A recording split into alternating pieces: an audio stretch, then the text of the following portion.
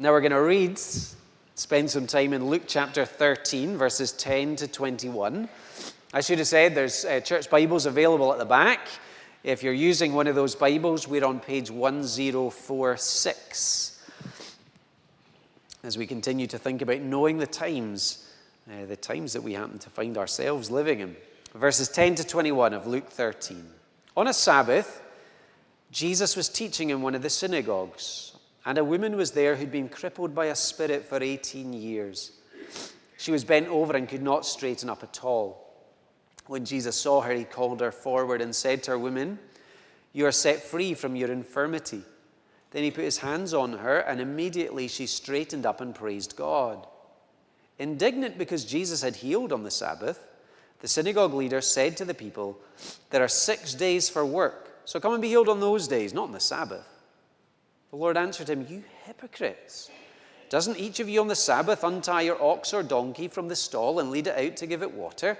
Then should not this woman, a daughter of Abraham, whom Satan has kept bound for 18 long years, be set free on the Sabbath day from what bound her?"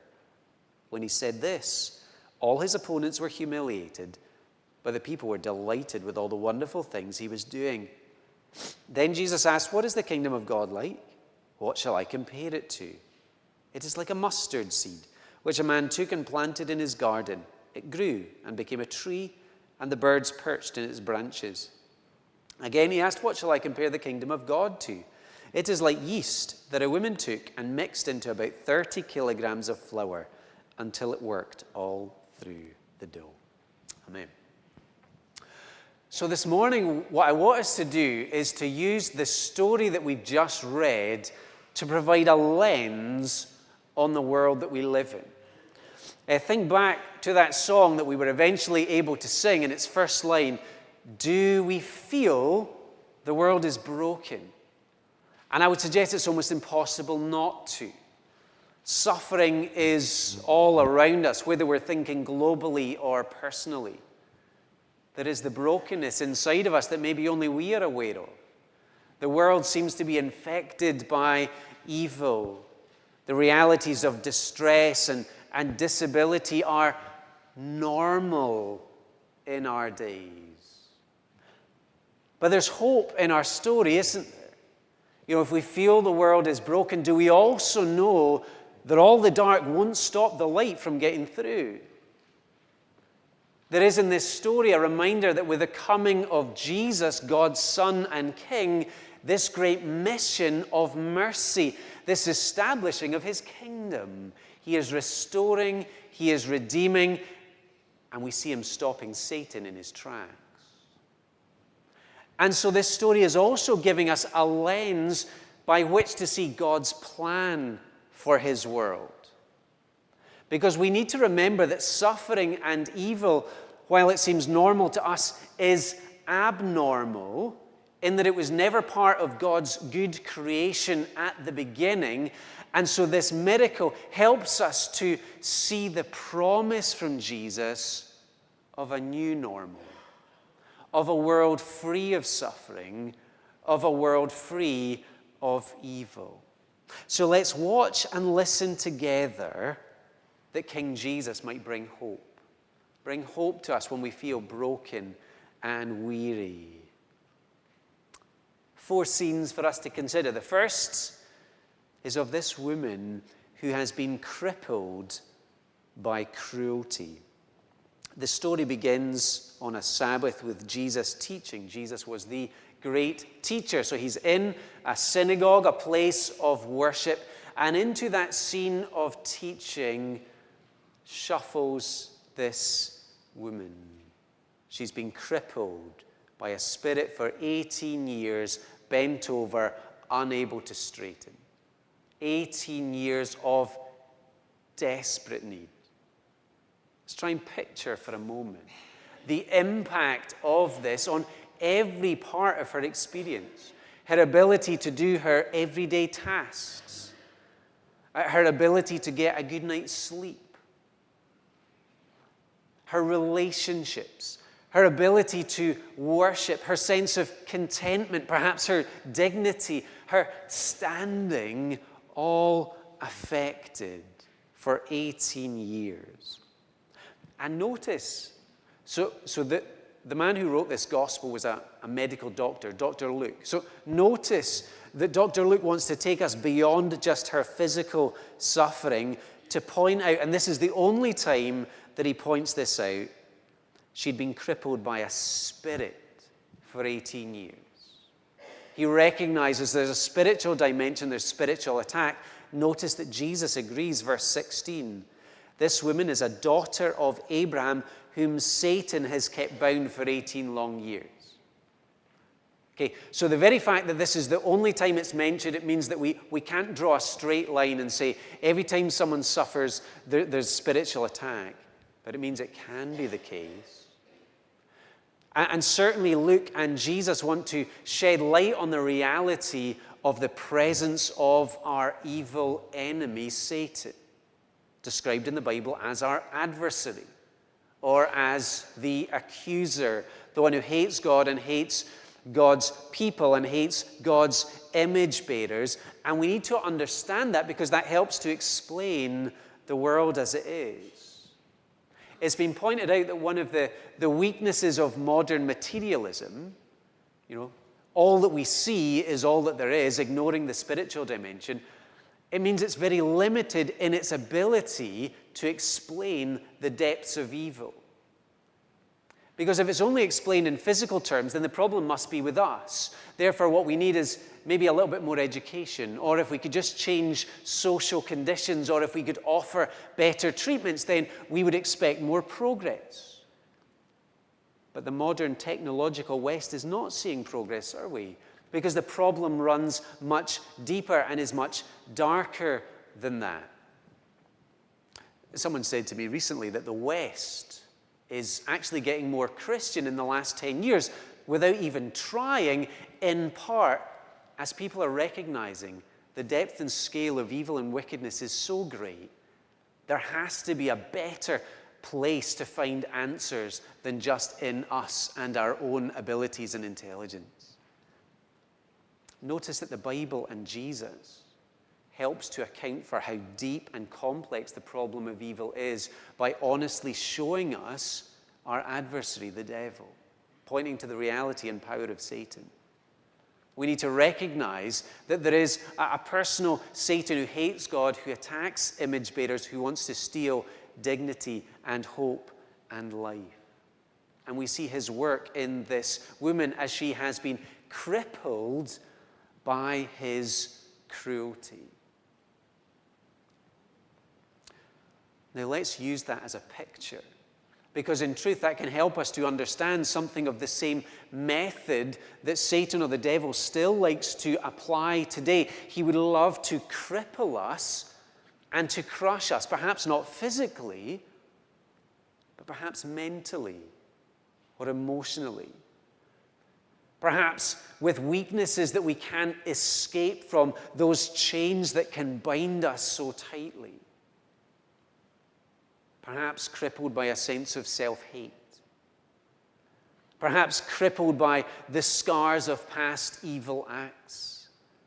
Perhaps crippled and crushed by our doubts or our fears. Perhaps crippled and unable because of an addiction. Perhaps weakened by sinful habits and patterns. We need to recognize the reality and the power of Satan. But we need to recognize that he is not equal to Jesus. C.S. Lewis, in the Screwtape Letter, said that people can make two equal and opposite mistakes when it comes to the devil. One, we can deny that the devil exists. But secondly, we can take an unhealthy interest in him, and we can live in great fear of him, when the one who we should honor and fear is the one who is far greater. It's Jesus. Maybe you feel like this woman today.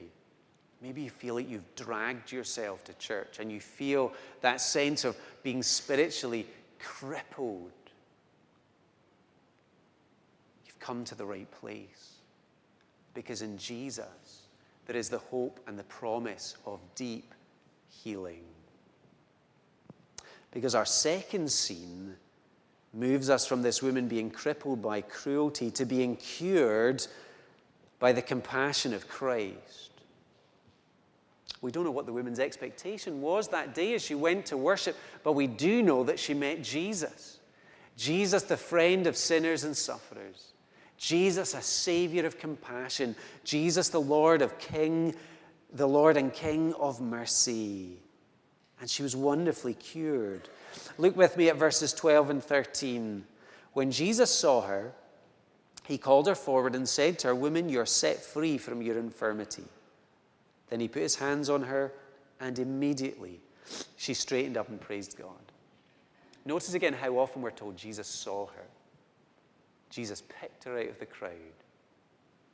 We don't know if this woman and her condition mattered to anyone else, but it mattered to Jesus. Jesus wasn't scanning the room for the very important person section. No, he has his eyes on those who need his mercy. Notice too that Jesus didn't just see her, Jesus saved her. Look at the freedom language. You are set free. That prison of her pain, Jesus has ripped the door open and given her release. That slavery to Satan instantly broken. Notice here is one of the times when Jesus doesn't just speak, he also acts. He put his hands out and he touched it. Jesus loves crossing barriers to show how much he loves people. There was a great stigma about disability. There was a great stigma of men in their dealings with women. But Jesus crosses those barriers to show his compassion and his care. Jesus triumphed in her also. There was a spiritual battle taking place over her heart and her life. And wonderfully, there was no contest. Jesus is the light who always drives out the darkness. That's why he came. Remember, Jesus is on this journey to Jerusalem, and he knows that that road is going to take him to Calvary. He is the King who will go to the cross. And there on the cross, a great spiritual battle will take place, and Jesus will fight, and Jesus will defeat Satan. Jesus will deal with sin. Jesus will win the battle over death in his suffering, in his dying, in his rising, so that he is able to give as a gift his merciful love and salvation to you and to me. This woman's story, though unique to her, is a story big enough to include your story and mine. When we understand that Jesus, who is the creator of us all, is the one who sees us. He sees us today, however you came in, however you feel about yourself, whatever those crippling effects of suffering and weakness you live with, Jesus sees you. And Jesus came to save you, to break that power of evil and darkness, to give hope and light and life, to forgive sin and guilt, to restore the image of God in us, to set us free from shame and condemnation, to bring God's love to you. The heart of Jesus in the synagogue was a heart moved by compassion. The heart of Jesus in heaven is unchanged. He still loves. He still shows mercy. I just want to pause on this scene to ask a couple of questions. The first question is what about healing? This is an important thing. Maybe many of us have wrestled with this in our own experience or with others. Why doesn't he fix me personally? Or why does he permit so much suffering, either in my family or in the world? Does he even care? Many people, even Christian people, have those questions. They're not just questions that are talked about in a philosophy class. They're deeply personal questions. Questions with no easy answers, but there are some thoughts to share briefly. want to encourage us to recognize that Jesus can still heal. Sometimes Jesus heals people instantly. Sometimes he does that through modern medicine and over time. But he doesn't always heal in this life. For the people of God, there is promise for a healing that is eternal. But he doesn't always heal in this life. It's important for us to recognize that Jesus, at the same time, does care about our physical needs and our spiritual needs. We see that through his ministry. And we see that because our future hope is a physical hope. Perfect physical life in a renewed physical creation where we have perfect physical resurrection bodies, where we meet our risen, perfected, glorified Jesus. The physical matters. We also know that Jesus does care about suffering. Isaiah 53, that great reflection on the suffering servant. He took up our pain and bore our suffering. We can never say of our God and our Savior that he doesn't care, that he is distant. He knows by experience suffering. We have a God that we pray to who understands. But we also need to recognize that in this world, as it's scarred by sin, suffering will always be normal. And that explains the priority that sometimes surprises people when it comes to Jesus. Jesus' first and most important priority is for the deeper healing, for spiritual healing, dealing with the problem of sin that separates us from our God. I got that phrase, deeper healing, from Joni Eareckson Tada. Many of you may have heard of Joni. She has been paralyzed for over 50 years. She has gone through bouts of cancer. She's always a wise and mature voice to listen to on questions of suffering. She is somebody who longed for a number of years for physical healing, until she read actually in Luke chapter 5, the story, if you remember, when there was a paralyzed man let down from into a room where Jesus was teaching, and everybody could see what this man's great need was, or so they thought, until Jesus said to him, "Son, your sins are forgiven." And Joni understood then that as significant as being freed from being unable to move, it's not as significant eternally as being free from sin. She talked about fixing a back or fixing legs or fixing a body as like finger work, easy work for Jesus. But forgiving sin was the hard work, requiring the strong arm of salvation. Our redemption required the blood of Jesus to be spilled, those strong and loving arms to be stretched out on the cross for us. But in that deeper healing, and we need to understand this, in that deeper healing, when we are right with Jesus, when we're right with God, there is the promise that one day in the new creation, there will be complete healing for all eternity of body and mind. No more paralysis, no more being crippled. There will be joy that lasts forever. There is the promise in the gospel of that new normal. Let's move to our third scene. And it may take us by surprise as we meet cold-hearted criticism. So imagine the drama that's just happened in this synagogue. Jesus is teaching. A woman walks in. He stops to pay attention. He talks to her. He touches her. Her back straightens. And if we were to stop the action there and to ask the question, what happens next? I imagine we're expecting what we see at the end of verse 17. The people were delighted with all the wonderful things he was doing. That seems to make absolute sense, doesn't it? But we also get that other reaction. We get the reaction of the super religious, living by rule keeping as a way to be right with God.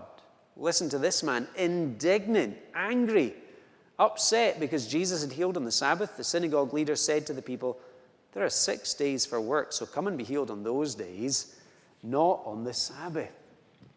Not celebrating, he's criticizing. This is the wrong day of the week to be healing someone. It got me thinking about the badge that sometimes you see, the sticker that sometimes you see. Not all disabilities are visible. Okay, the woman's spiritual disability was really clear for all to see. But these Pharisees, unable to see their spiritual disability and inability, nor were the people around them. They were slaves. This man was a slave, but he couldn't see it. He was far from God's heart of mercy. He was far from God's kingdom. This synagogue leader, when he criticizes Jesus about what he's doing on the Sabbath, he has lost the plot, both of God's plan for the Sabbath and God's plan of salvation. Jesus has called himself the Lord of the Sabbath. And if we were to ask Jesus, he would say, the Sabbath is a perfect day for a miracle. It's the perfect day to set someone free. Why? Because the Sabbath always spoke about rest. A rest to enjoy and to worship creation and to worship and to enjoy the Creator God. And what's happened on this Sabbath, this woman has been given rest. Rest from her pain. Resting so she's able to glorify God. And, wonderfully, she's become a new creation. It's a great day for this miracle. The Sabbath also spoke of redemption and rescue. The people of God were told every Sabbath, you are to remember that once upon a time you were slaves, but God set you free. Jesus, the Savior King, has acted to give this woman freedom and rescue. It's a great day for this miracle. And the Sabbath also spoke of mercy. Look with me at verse 15. It says, you hypocrites, doesn't each of you on the Sabbath untie your ox or donkey from the stall and lead it out to give it to water? Then you should have done the same. Jesus is saying, God made provision for mercy for animals in the Old Testament. Mercy for them. There must be, by God's design, mercy for suffering people too. So when we think about how we use our Sundays, don't we see it as a wonderful gift from God? Here we have this moment in the hustle and bustle and the busyness of our weeks. Here is a time to rest, to worship. Here is a time to remember our salvation and our Savior. And we have Sunday as a day for showing mercy, for showing kindness to one another and also to others too. We can give the gift of Sabbath to other people as we seek to show mercy. But in this synagogue leader, we are being reminded, aren't we, of the danger of cold-hearted religion, of a lack of love and grace towards others, of a desire to find fault, of a failure to celebrate God's work in the lives of someone else. We also see a level of foolishness, a foolishness that presumes that the problems of evil can be sorted by us. The problem lies too deep. We need to be running to Jesus to find help. He is the only Savior. Jesus calls him a hypocrite. He was wearing a mask, looking really religious, while his heart was not right towards God, not looking to him for salvation. And that too stands as a warning, doesn't it? We can so easily fool others with how we are, how we're doing spiritually. We can even fool ourselves. But we need to understand that we can never fool God. We need humility. We need repentance to turn from our sin to trust in Jesus. That we would run to him to find the compassion that this woman found.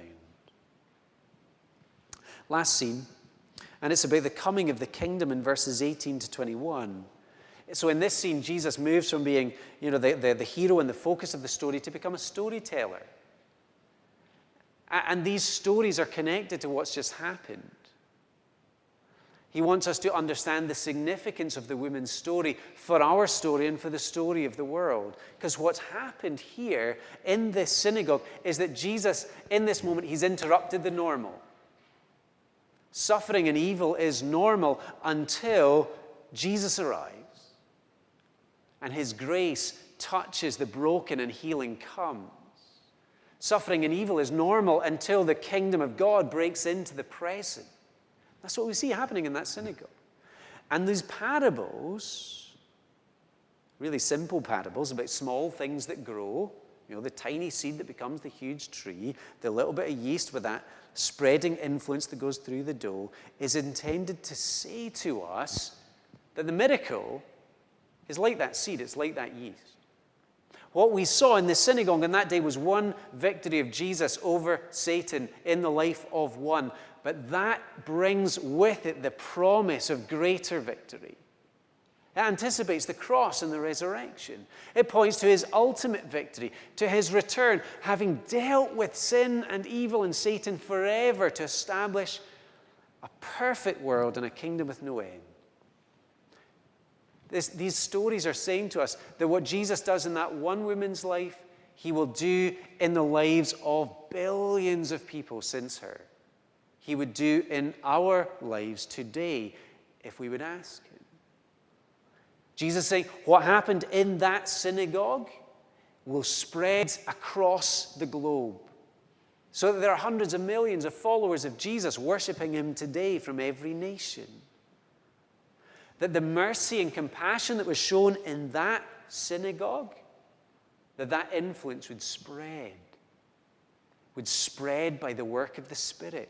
It would spread through the work of the people of God. It would spread as men and women and boys and girls who love Jesus would seek to live like Jesus, to show kindness and compassion and mercy, and as people would come to hear the good news that there is a Savior for them, bringing healing and hope and comfort and joy.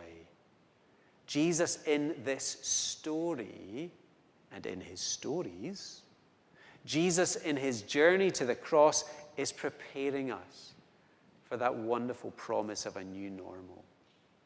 That in Jesus' kingdom, the kingdom that has no end, there will be no sickness, no pain, no disease, no brokenness, no fear, no suffering, no death. That in the coming of Jesus is the answer to the problem of evil. It will not be fixed by education. It will not be fixed by peace treaties. It will not be fixed by better health care or moral self-improvement. It will only be fixed in and through the work of King Jesus. In his first coming at the cross and the resurrection, as he comes into hearts and lives, and as he comes again as the King of glory. Jesus is good news for broken, weary, suffering people, for people like us. He promises mercy, compassion, salvation, with the hope of future glory to come. Let's pray and give thanks.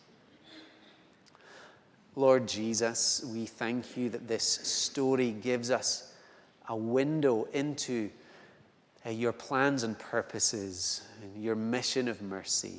And Lord, we thank you that you saw and you saved, you touched and you triumphed. Lord, thank you for your glory displayed in that woman's healing, in pushing back the darkness of Satan, in letting the light of God shine on that day. Lord, thank you that that light continues to shine. Thank you for the promise that we have of certain salvation when we trust in Jesus, of the forgiveness of sin, of the removal of guilt and condemnation, of the hope of a new heavens and a new earth. Lord, we pray that in our weakness, we would come to you for grace and strength. That we would keep looking to Jesus. Or you'd help us to look to Jesus as Savior for the very first time today. That we would turn from our sin and depend on him. And live with hope for that new normal that the Bible promises. That Jesus promises through his death and resurrection. We pray all in Jesus' name. Amen. Now, we'll finish our time this morning with the hymn, Our God Will Go Before Us. Just a reminder, we have tea and coffee after the service, and we meet again at 5:30 if you're able. So let's stand and let's sing together.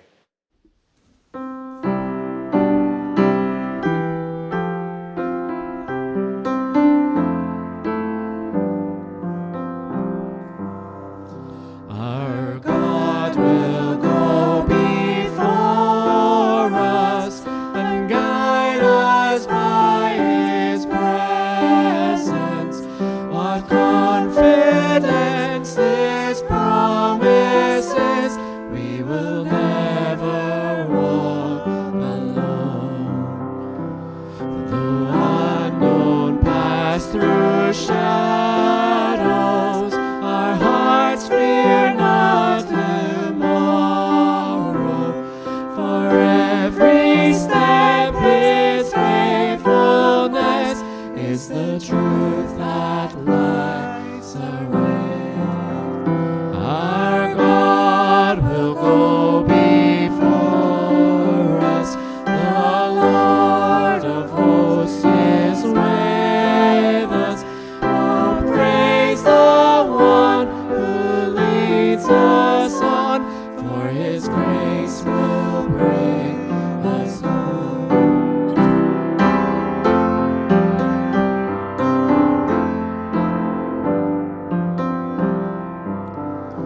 Though evil forms against us, oh, heaven will defend us.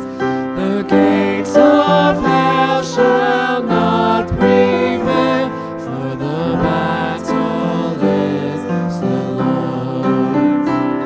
Our God will go before us. The Lord of hosts is with us. Oh, praise the one who leads us on, for his grace will bring us home.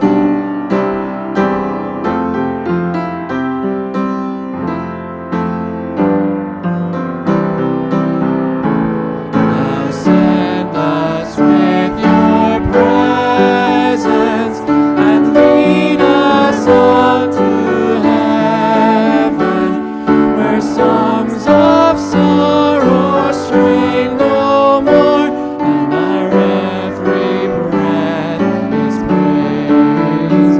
Our God will go before us. The Lord of hosts is with us. Oh, praise the one who leads us on, for his grace will bring us home. Our God will go before us. The Lord of hosts is with us. Oh, praise the one who leads us on, for his grace will bring us home. Close with these words from Romans 15. May the God of hope fill you with all joy and peace as you trust in him, so that you may overflow with hope by the power of the Holy